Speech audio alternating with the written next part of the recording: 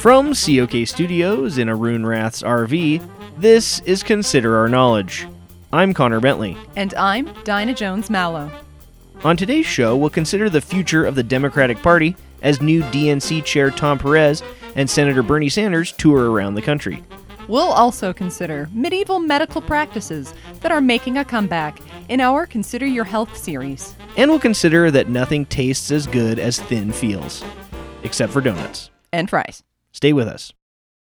Support for Consider Our Knowledge comes from the Old Town Playhouse, now showing Lin-Manuel Miranda's George Hamilton, the smash hit rap musical about America's favorite super tan actor. Visit otp.org for tickets. And the Fresh Prince Foundation, helping people whose lives got turned upside down move in with their auntie and uncle in Bel Air since 1996. The Fresh Prince Foundation. Tell them DJ Jazzy Jeff sent you. This is Consider Our Knowledge. I'm Connor Bentley. And I'm Dinah Jones Mallow. Last week, new Democratic National Committee Chairman Tom Perez and Senator Bernie Sanders went out on what is being called the Come Together and Fight Back Tour. The two men barnstormed around the country in an attempt to chip away at the trust and credibility gap that currently exists between the DNC and progressive Sanders supporters. It was also a chance for the two men to listen and learn from people all over the U.S. about what issues are most important, and to figure out a plan for the Democrats going forward. They need to convince people that the party is on their side. Sanders would offer a lot of credibility if he threw his full support behind the DNC, but that didn't happen over the course of the week. Over and over again, Sanders made headlines for critiquing the Democratic Party. Joining us now from a studio in Washington, D.C., are DNC Chair Tom Perez and Senator Bernie Sanders to discuss how the Democratic Party can change to appeal to more people. We are so happy to have both of you with us. Thank you, Dinah. It's my pleasure. First, I'd like to ask, why did you two do this tour in the first place? I think that it's very important to talk to people and see what their hopes and fears are. We need to get into the room with them and figure out how to be a united group. I was happy to go with Bernie and try to bridge that gap. Let me just begin by saying this. The Democratic Party is the best party out there. If you want to completely squander momentum, ignore progressives and play it safe. The key is to move the party to the left and embrace the progressive movement that we started with my campaign. Move to the left. It's what I do every morning when I put on my underpants. Well, what are the sticking points between the DNC and the Sanders supporters? Honestly, I'm surprised at how in sync we are on most issues. That was encouraging to me. Well, Senator Sanders and Hillary Clinton were both very close on most issues as well. So why are there these problems? The country is on board with progressive policies like a $15 minimum wage and a Medicare for all healthcare plan. And so are most Democrats, but it's more about image. The perception is all wrong. I am forced to agree with Bernie. There's something that we need to do to appeal to voters, and I'm just not entirely sure what it is yet. I tell you, move to the left. Embrace the grassroots campaign. The DNC is too corporate. How so? The DNC is like Starbucks. It's too flashy, too fancy, too big money. Sure, you can bring your laptop and work and have a cup of joe, but it's just got that big corporate vibe that progressive liberals hate. Me, I'm like a local artisanal small batch coffee roastery. I don't have Josh Groban CDs for sale. I've got a flyer for an Arcade Fire cover band, and every table and surface is made from reclaimed wood. So the DNC needs to become more hipster-friendly. Hipster-friendly, yes. But we can't just cater to millennial hipsters, can we? The Democrats need to be weirder, quirkier, more out there. I'm the quirkiest candidate in years. Progressives want quirky, edgy stuff. Have your fundraisers in some old movie theater in a bad part of town with weird performance artists and Wes Anderson crap. No more exclusive parties for super rich donors at George Clooney's house. This is good stuff. Keep going. No more perfectly coiffed candidates with camera-ready hair. You need weird, offbeat people to run for office, like some old liberal Asian lady with an eye patch, or a vegan beat poet with one of those nose rings that makes you look like a bull. Find the neighborhoods that are gentrifying and appeal to those kids with a pop-up game night at a craft brewery, courtesy of the DNC. I like it. Is there a danger that the Sanders supporters will see the Democrats as posers who are trying to co-opt the movement? Let me just say this. Anything you do needs to be genuine. I almost got ear gauges during the campaign last year, but it would have been inauthentic. Just embrace progressive policy in a locally sourced, organic way. Thanks, Bernie. Gentlemen, thank you for your time today. That was DNC Chair Tom Perez and Vermont Senator Bernie Sanders.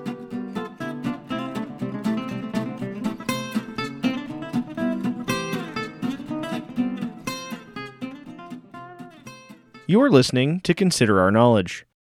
Now we turn to our Consider Your Health series. Alex Truman is back with us to talk about how some medical practices from medieval times are making a comeback. Good to see you, Alex. Hi, Cotter. So, medieval medicine, huh? I was skeptical about it when I heard that a team of medical scholars and microbiologists were compiling a database of medieval medical recipes at the University of Pennsylvania. As you know, the doctors of that time did not have any of the knowledge or tools that we enjoy today.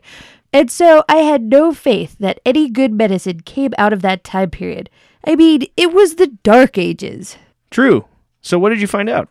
Well, I spoke with Will Paulson, who is one of the members of what's called the Ancient Biotics team at Penn. He says there's actually a lot of things we could learn from medieval times. So this database that we're currently compiling is based on a text called The Lily of Medicines. The text is from the 15th century, and it's got thousands of ingredient names, 360 specific recipes for balms and salves that can cure specific things. One recipe tells how to treat a continuous wound that has become infected. Can any of these recipes be trusted, or are they just medieval nonsense? Well, we've tested them out, and some are very useful. There's even one that might be able to treat the antibiotic-resistant infection known as MRSA. It sounds intriguing. What else have you found? Well, there's quite a few good ointments in the texts we're looking through that are good for treating boils and cuts. We've also found a great remedy for nausea. Really? I have nausea all the time, so I would love to know what that remedy is. Okay, first, boil a pomegranate in vinegar. Cut it in half, then place that upon your stomach. Then you'll want to get a bowl, probably a pretty big one if you're feeling really nauseous. What goes in the bowl? Your blood. Once you've got the pomegranate on your stomach, open up a vein and let out some blood. A pint is probably enough.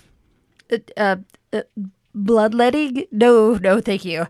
I think letting out a pint of blood would just make me more nauseous. No, trust me, it works. I doubt it. Well, if that doesn't work, you could try some leeches on your forehead or a nice poultice of beetroot, ragweed, and mouse urine. Unfortunately, I'm allergic to all of those things. You've seriously tested all these methods? Oh, yes. On myself, they work wonders. I was able to kill the small gnome that was living in my chest with a balm made of mead, garlic, a bit of leek, and a handful of river mud. You see, the gnome was creating an imbalance in my bodily humors. Nausea was the least of my problems. I see. Well, I'll be sure to try that next time I feel nauseous. You do look a little pale. Are you sure it can't just give you a few leeches? No. I'm good. That definitely won't help my nausea. I need some real medicine. So you see, Connor, there is a place for some medieval treatments, but they aren't for me. I am still nauseous just thinking about the leeches and the gnome. No, I'll stick to modern medicine. Thank you very much. Well, I think that's probably a safe bet. Thanks for coming by. You're welcome. That was Consider Your Health with Alex Truman.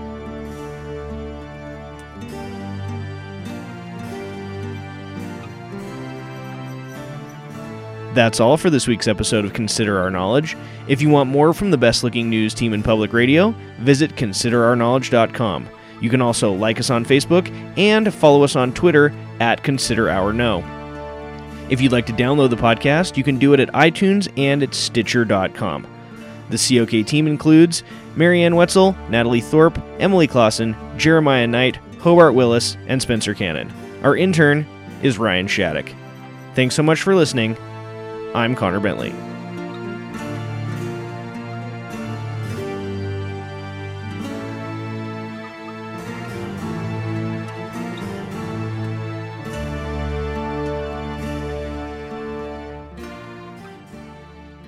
Well, if that doesn't work, you could try some leeches on your forehead or a nice poultice of reet boot. Reet boot. Reet boot. Reet boot. Good old reet boot. Oh, that's good.